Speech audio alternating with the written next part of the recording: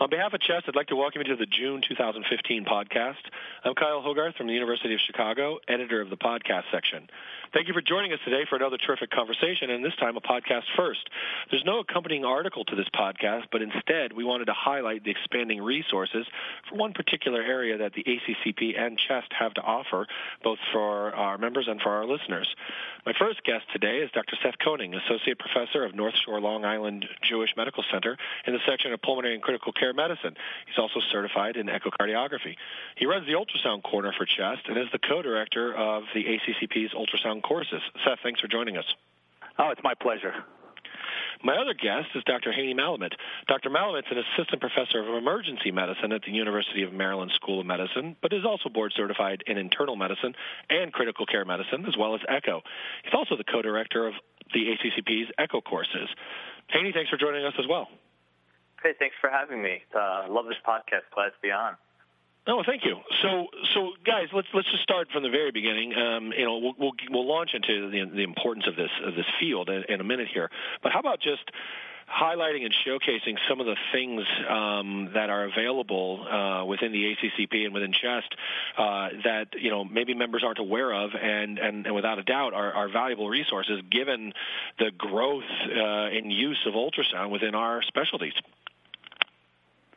Well, I think I can, Haney, if you don't mind, I've been there since the beginning, and, going back about 9 or 10 years ago, we realized that there was a huge need for education in this field because as opposed to other areas in pulmonary and critical care medicine, not a lot of people were performing point-of-care ultrasound in the ICUs.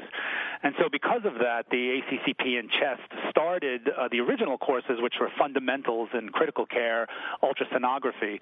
And over the past 8, 9, 10 years, I think we are up to well over training about 4,000 intensivists in all different areas of the country and also the world. And since that time, those courses have broadened into fundamentals of critical care, but then we realized that once people started developing the basics, they were itching for a little bit more.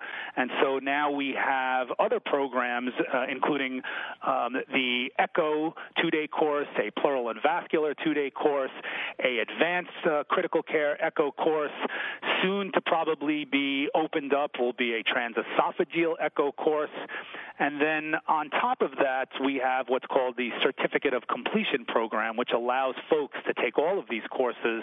And at the end of their time with taking the courses, in addition to giving us a portfolio of images that they've taken and taking a cognitive exam, the ACCP is providing, and CHEST is providing them with a certificate that says, hey, you've taken all this stuff, now go out and see if you can start performing this on your own, as long as the institution that they're at will recognize this. And what we're finding is that most of these institutions are recognizing this as enough to get started.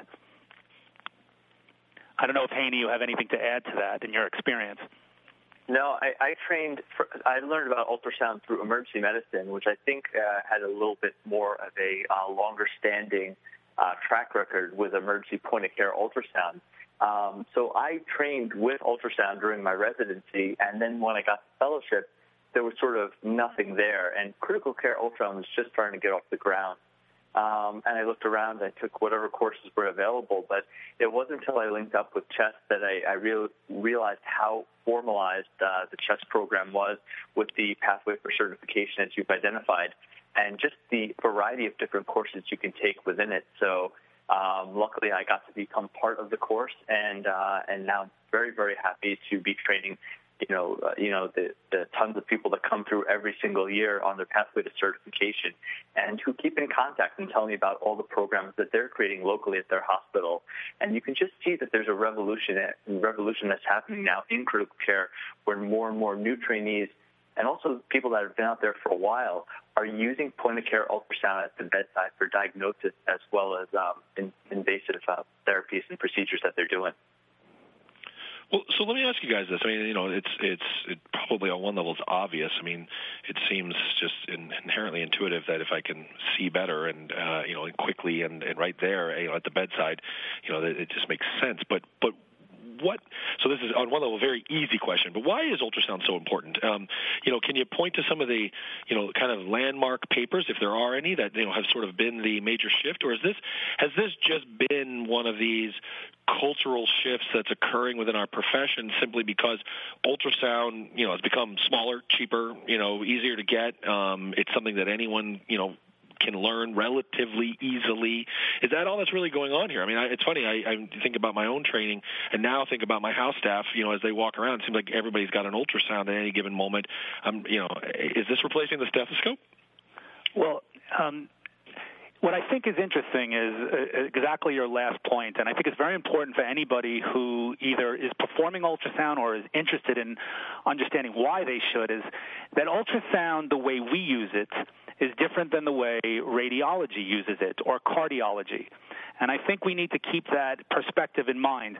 Our goal when we see a patient who's critically ill in cardiopulmonary failure is to as quickly and as accurately make a diagnosis, and then as quickly and with precision if a patient needs a therapeutic procedure, and then being able to monitor that patient through the course. As we all know, things change very quickly in the ICU, and pulmonary for that matter, because we use this all the time there as well. And if you think about it, what's interesting about the arguments that have gone back and forth, which maybe we could talk about, why should critical care folks learn ultrasound? Well, we know that patients who are in shock, maybe they need an echocardiogram. But you have to order an echocardiogram, and then there's a compartmentalized approach to treatment. So then you order a echocardiogram. A technician, a fellow is usually who comes, mostly a technician, a cardiology technician, does the exam, which is read by a third party down someplace completely distant to the patient. So now you have clinical dissociation, and you have time dissociation, and you have cognitive dissociation. So when you have the ultrasound in your hands and you can simply learn how to characterize a shock state accurately, which we know the courses teach people to do, you don't need this third party. The other thing is that a person can have a completely normal left ventricular function, and 6 hours later it can turn sour and south and develop a septic cardiomyopathy. And cardiologists aren't going to come back every 6 hours and look to see what's happening with your patient. So I think there's this time dissociation, clinical dissociation involved that allows the clinician at point of care to characterize just about every problem that a patient in the ICU has.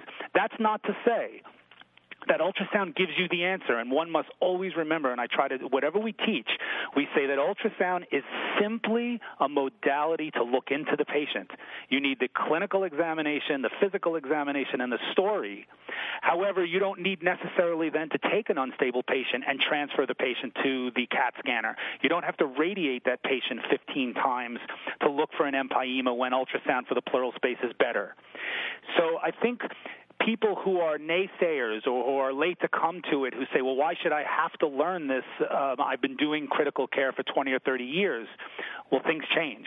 And I think point-of-care ultrasound is definitely here to stay. And I think also fellows are really wanting to learn this technology. And I also think that the ACGME over the next couple of years is going to mandate that not only do you need to know pleural disease, vascular disease, you're going to have to learn all of these diseases. And I think, I'll let Haney give his side to this, but a couple of simple examples when we move forward can show people how and why it's so effective to understand this technology. Yeah, I mean, there's just too many examples to count where ultrasound has saved, my patients and myself, honestly, from getting locked in a diagnosis. I think we're in an interesting generational gap right now where we see medical students, residents, fellows, all learning how to become very facile with point-of-care ultrasound. And they're learning it straight from anatomy. There's many medical schools that are incorporating this in their first and second year curriculum to correlate bedside ultrasound with the physiology that they're learning about. So you're going to have medical students coming in the ICUs on their rotations, showing you things that you may have never seen before if you're not learning ultrasound. So I agree with what Seth said. This is here to stay, so we have to get up to speed if we're not familiar with ultrasound, because it really is a better way of taking care of our patients. It's a way that you can not only rule in diseases if you're managing the patient at the bedside, but it can also confirm what you're already doing. And sometimes I think that gets understated. People who, like me, who are zealous about ultrasound talk about all the things that you're going to miss if you're not using ultrasound. But sometimes it's just simply helpful when you're doing the things you think are right for your patients who are critically ill to confirm by using ultrasound, to give you that feedback that you're going down the right diagnostic and therapeutic pathway. So the portability of the machines, they're getting smaller, they're going into our pockets, the resolution is getting great. This is a technology that's not going away. So for people who are reluctant to pick up this technology, I continuously ask them just to keep their mind open about learning how to do this. And it's not a difficult thing if you take it for what it is, point-of-care ultrasound, just asking yes or no questions. We're not talking about becoming professional sonographers here and doing all the advanced techniques that the sonographers and the cardiologists or the radiologists do. We're just doing simple things to rule in and rule out diseases. And then we can layer that advanced care stuff on top of that as we proceed. I think that's an important point. This is not about teaching you how to do the world's greatest evaluation of the liver and the gallbladder, for example, and or every view that is one's needs for a full, complete echocardiography report, and that you're using it in a direct clinical context, which I think what Seth was highlighting in regards to the dissociation between being right there at the bedside and trying to answer a question quickly and effectively to put it then in together with your other pieces of data, from your evaluation of your patient. Right, and I think the amount of time that it takes to rule in or rule out a diagnosis once the physical exam and the story is told is quite rapid, and that's been shown in many different papers. We test our fellows. It takes our fellows to about 10 minutes or 9 minutes to do a complete, functional, goal-directed ultrasound of a patient who's in a shock state. And, it's an invaluable thing for us and for the patient. If you'll allow me, I'll just give you a case just from last shift that we had. This was a patient who was brought in who collapsed in front of their family, who was short of breath. They did CPR on the patient for 2 minutes, and then they brought the patient in, and the patient was very unstable. And, what do you do with this person that comes in post-arrest, and what's going on? The EKG is nonspecific. We put the ultrasound probe on, and we found that this person had RV strain. We found a big RV, and we looked down at the lower extremities, and we saw clot in the leg. This person got thrombolytics just based on our ultrasound evaluation and got normal intensive in time. I don't know how I would have managed this person had I not had ultrasound. I suppose I could have put a central line on this person, put them on pressors, maybe intubate them just to get them over to CT scan. But with that information that I had at the bedside, it empowered me. It gave me all the information I needed to do to give that person thrombolytics and potentially save that person's life. So, I have a handful more examples that we could share, but that just kind of drives home the point of how ultrasound can really make a difference when you have nothing else at your disposal. I just want to, no pun intended, echo what you said. That's harmony. It's harmony to hear what you're saying because, I had a similar experience. But just to bring up the point that there are folks out there who still, want to say, well, I would have figured it out eventually. And I think that is true. You do not need ultrasound to make an eventual diagnosis. But sometimes it would be done post-mortem, Right. But you hope the diagnosis is made pre-mortem, and you save this individual possibly radiation exposure, money, time, all the things that are essential when taking care of folks, who are critically ill. The other thing that's interesting is I had an experience in an emergency room where a patient was in shock, 100% oxygen, only saturating 80%. Nobody knew what was wrong. The belly was distended, and I walk in. And one of the doctors there who does know some ultrasound hadn't put even the probe on the chest, and the ultrasound corner was in the corner. The ultrasound machine was in the corner, and I'm looking and thinking, nobody should leave baby in the corner, And so So we, within 3 minutes, realized that the woman was in hemorrhagic shock and the belly was distended not from overbagging because the patient was out in the field, but because the belly was full of blood. And while the lower extremity had a DVT in this patient because she ended up having cancer, the right ventricle was non-existent because they were in hemorrhagic shock. And so, you have that area. Then I was in the operating room where a patient had an arrest, and you can't make this up. A vascular surgeon came in, and I said, I did an echo on the patient, and the RV was big. So I said, let me look for a DVT. The vascular surgeon said, there's no way. How can you find a DVT? So right then and there, you can understand that as a vascular surgeon that the utility of looking for a DVT by a non-radiologist, of which we've published on, is just as accurate as a radiologist. Secondly, then, I went to look for a pneumothorax, and the vascular surgeon and the anesthesiologist said, how can you possibly look for a pneumothorax with ultrasound? And so you see, a lot of what we do is just not known.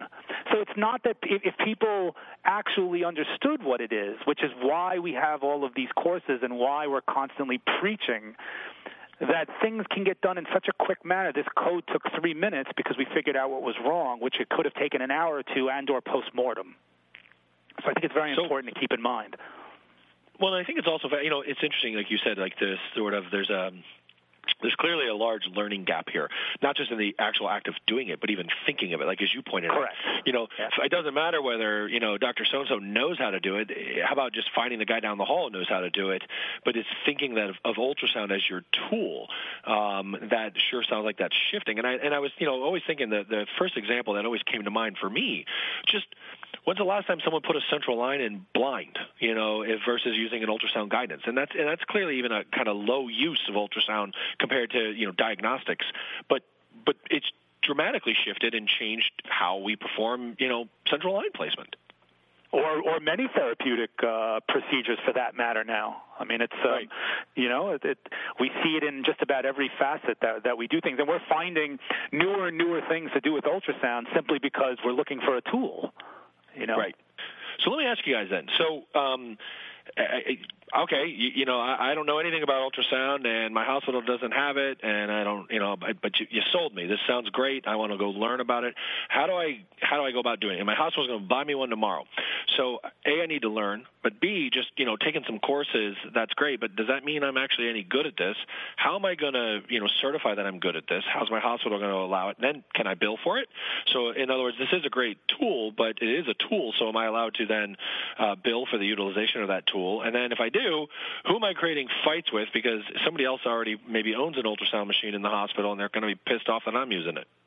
So there's a lot of different questions, but you guys can answer that because you've been here through the evolution of ultrasound from this little niche device that you had to call somebody for to now you carry one in your pocket. Well, I'll give you my own personal perspective, because when I went to fellowship, there was no program in place. And people had sort of heard about ultrasound, but no one was really taking the initiative. And they said, you want a machine, we'll buy a machine and, try to turn it into something. But, so I took a couple courses. I caught a couple videos. I tried to get people around me to watch. But ultimately, at the end of the day, in terms of the technical aspect of ultrasound, it always comes back. Sorry about that. It always comes back to practicing at the. Oh, sorry. Edit that out. That's somebody desperately needing an ultrasound. But okay, so at the I think it comes back. It does come back to what I don't want to interrupt you, but it comes back to what Seth was saying, that it's a tool, and if everything about your exam is pointing to a different direction, then you need to try to figure out where the discordance is. Is it just that you didn't have the right ultrasound image? If you're getting data that is on opposite ends of the spectrum. Well, that's where the practice comes into play, and having some feedback, because you can do the ultrasounds over and over, but if you're not doing them properly, you could be potentially gathering incorrect information. So I suggest when people learn ultrasound to look around and see who's there. Now, if you're in a place that has an academic emergency medicine program, that's a good place to start, because many times there are people who are very facile doing ultrasounds in the hospital, in the emergency department, and they can help give you feedback on how the results are going. We can also lean in with our cardiologists if we're doing cardiac studies, or the radiologist, or even just the sonographers if you don't want to deal with some of the attendings. The sonographers are tremendously good at image acquisition and as well as interpreting information. So you can use them locally as a resource. Now, in terms of credentialing within the hospital, there's a variety of different ways of doing this. Credentialing is always a local thing, so your hospital will determine what a sufficient amount is. So that's a little bit trickier of a thing to say, but, once you are credentialed, become the local leader.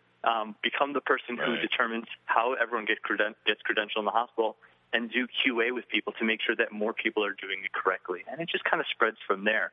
And then certainly once there's a critical mass of people, you can consider taking a larger course. And certainly the CHEST course is a great course to take because it does have a certification pathway. But there are other courses that you can take to sort of have a local unified approach, or I should say a more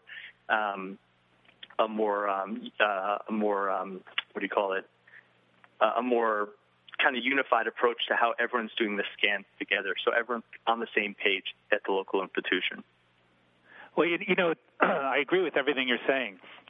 I think there's a lot of people out there who don't want to embrace it, who come back always and say, well, how do I know this individual is competent? And how do I know that they learned the right way to do things?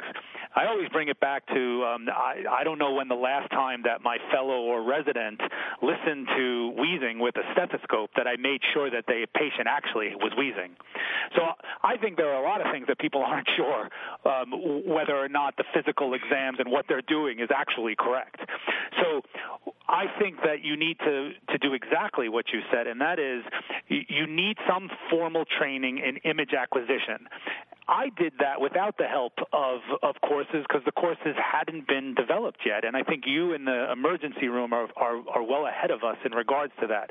So I had to rely on very good people that were, in the cardiology department, the radiology department. I became sort of a little fellow in there, and for the most part, most people can find people that don't have an opposition to you learning this stuff, and I think it's getting easier and easier because there's so much literature now that the individuals, the cardiologists now by me have all become to the other side. They enjoy what I do now because they realize that if you can't beat them, join them, because there's just there's so much data that says that people who are not trained in cardiology can do highly accurate goal-directed echo.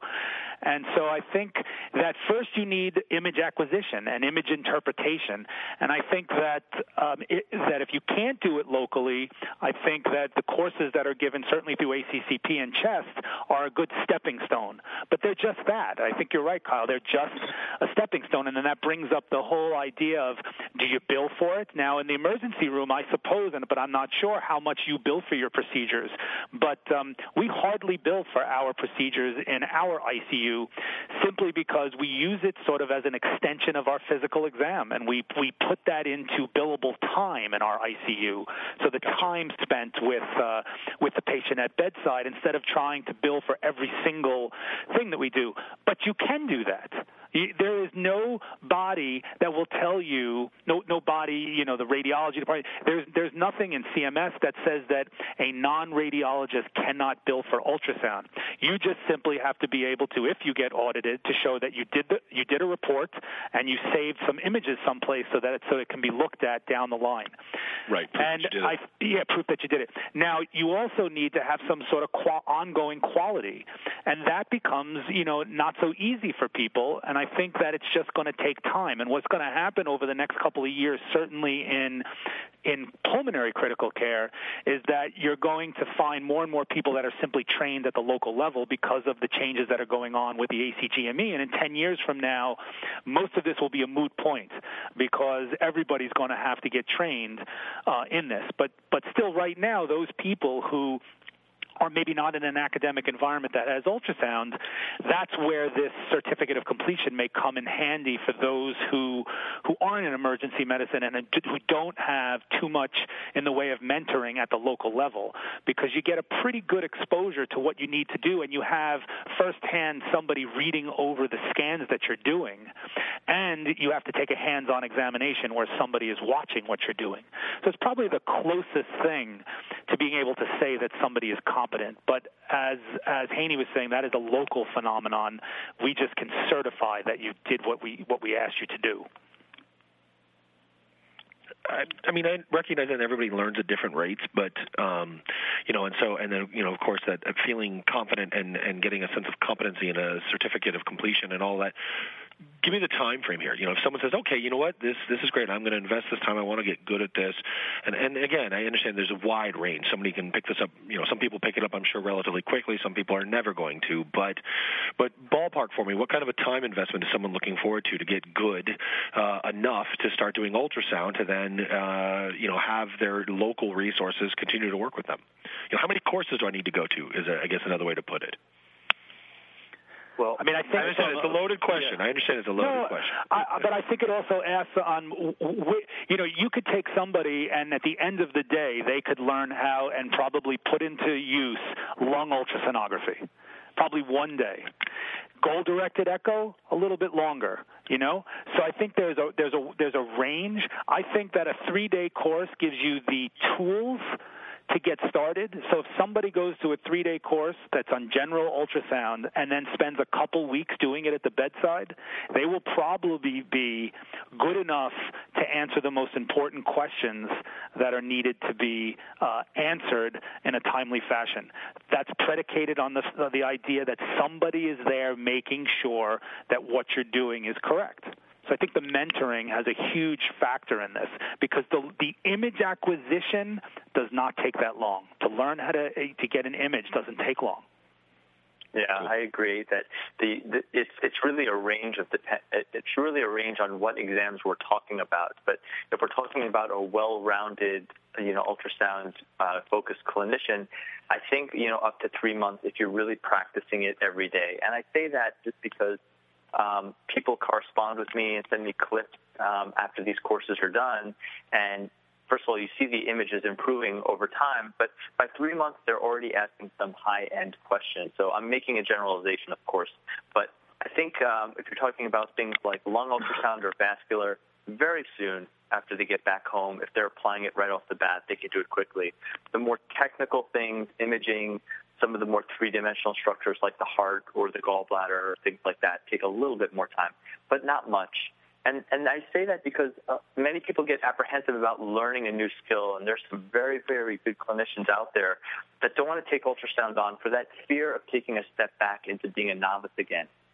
So some very accomplished people who don't want to sort of be in that, humbling role, if you will. But it doesn't take that long as you're committed to doing it. And so that's why I encourage people that even if you walk away from a course learning how to detect a pneumothorax on ultrasound, which only takes, an hour or two to master, you're a much better clinician today than you were yesterday.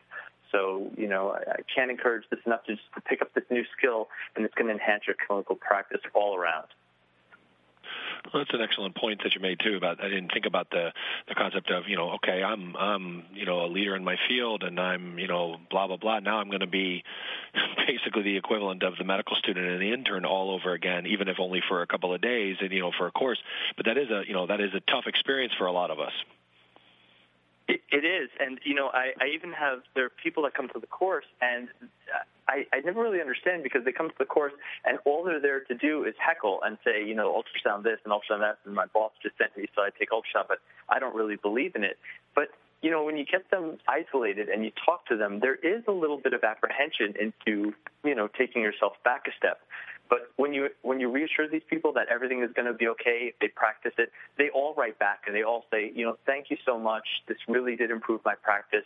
And, I'm almost about to retire, but I still got my first tamponade. I still detected that on ultrasound, and it was so easy. So, thanks for keeping my mind open. And those are stories that really tell me that anyone can learn ultrasound at any point in their career. It's not sort of a young person's game, or, you have to be part of the, video game type generation. Anyone can learn this, especially when you keep it simple and point of care. It's true. Old dogs can learn new tricks. I think it's true, and veterans of the critical care wars who've been doing this for 30, 40 years. We had an experience of someone who's highly regarded, professor of medicine, head of the medical intensive care unit in a big hospital. Say at first he was apprehensive for the reasons that you pointed out, but after he began for also saying, listen, I don't want to go back to being a student. I'm highly regarded as a professor of medicine. But what was interesting is that once this person began learning, I believe the more seasoned you are, the more clinical background you've had, you use the ultrasound even more impressively, because what we're trying to say, it's just a tool. If you don't understand physiology and don't understand disease processes, having the ultrasound isn't going to help you. Same thing, if you're deaf, a stethoscope isn't going to help you. So, after this person took this course, and I've had some feedback recently from him, it's amazing. You're taking an individual who has so much wealth of experience and now giving them just another tool. And I think that's what people need to realize, that regardless of whether, yes, it's painful, but these folks are actually in a great place because they're taking so much experience that they have and now being able to use it in a new way, and they love it. I think that's an excellent point. So, guys, we've been talking for a little bit, and I want to be respectful of our listeners' times and of your. Well, actually, I don't want to be that respectful of your time, Seth. But both. but Seth and Haney, is there anything we haven't talked about, or sort of any kind of closing thoughts for our listeners? Well, I don't know about you, Haney, but I think that when people start to, drink the Kool-Aid, they will not go back. And I think that if you take somebody slowly and just give them the knowledge that these are not, we're not making this stuff up, that there is literature out there to support what we do, and that it helps patients. It's hard for people, once you get past that original apprehension, people love it. And we love teaching it. Yeah. Ultrasound for me is it completes my practice. It makes me a better clinician. It makes me a better proceduralist. It makes me a better teacher and allows me to communicate more with the medical students and the residents. Sometimes it's hard to sort of find something interesting to talk about on rounds, but for the medical student who's coming and observing, showing them the physiology just bridges that gap in their education, and it's like magic. It's good for the patients. I've seen patients' eyes brighten, even when they look at normal physiology, when they look at what's going on inside their body. And it brings that physician-patient contact back, which we're losing these days with all the tests and all the diagnostics that we're doing. It brings the clinician and the patient back together again. It brings your nurses closer to you. You teach your nurses how to do just peripheral IVs using ultrasound. And now you've got the nurses on board. I can't think of anything else that we do in medicine that equalizes the playing field for patients, clinicians, students, and nurses. It's really a magical tool, and I keep learning more and more about bedside ultrasound for myself, and it's the personal growth for me. But I think even for people that haven't done it before, just learning some simple things are going to make you such a better clinician. And I totally agree with what Seth said. The people that have been out for a while that understand the physiology, they have the most to benefit from learning ultrasound, and they can really use it to its fullest potential. I think what you said is so important. I always tell the residents, fellows, and whoever I'm teaching, you actually have to touch the patient. Go figure. You actually get close to the patient. And you're right, that interaction is so valuable, even if you just then get a chance to look into their eyes. You learn just from being there. So it's your guys' fault that MRSA is spreading everywhere in my ICU, then. Is that the problem? There's no doubt about it. All right, guys. Well, thanks so much, guys. I really appreciate your time. This was perfect, and definitely for our listeners. Where should they go, guys, to start to get more about the Ultrasound Corner and as well as learning about the courses? Well, I think the education part on the website for CHEST has all of the upcoming ultrasound courses, and Ultrasound Corner is part of the CHEST website for the journal. Every month they'll be on there. Perfect. Thanks, guys, for your time. Thank you so much. Thanks for having me on.